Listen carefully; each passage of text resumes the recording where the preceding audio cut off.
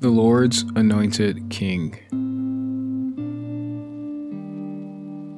Why do the nations rage and the peoples plot in vain? The kings of the earth take their stand, and the rulers conspire together against the Lord and his Anointed One. Let's tear off their chains and throw their ropes off of us. The enthroned one in heaven laughs. The Lord ridicules them.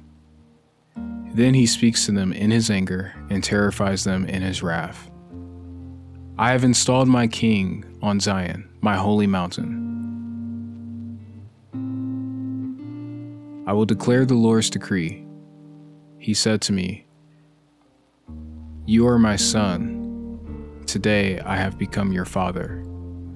Ask of me, and I will make the nations your inheritance, and the ends of the earth your possession.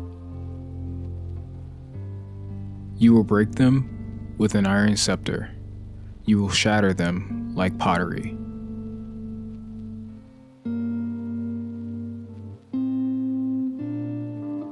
So now, kings, be wise. Receive instruction, you judges of the earth. Serve the Lord with reverential awe, and rejoice with trembling. Pay homage to the Son, or he will be angry, and you will perish in your rebellion. For his anger may ignite at any moment.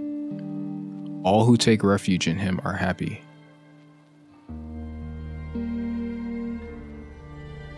One Minute with the Bible is brought to you by the Christian Standard Bible.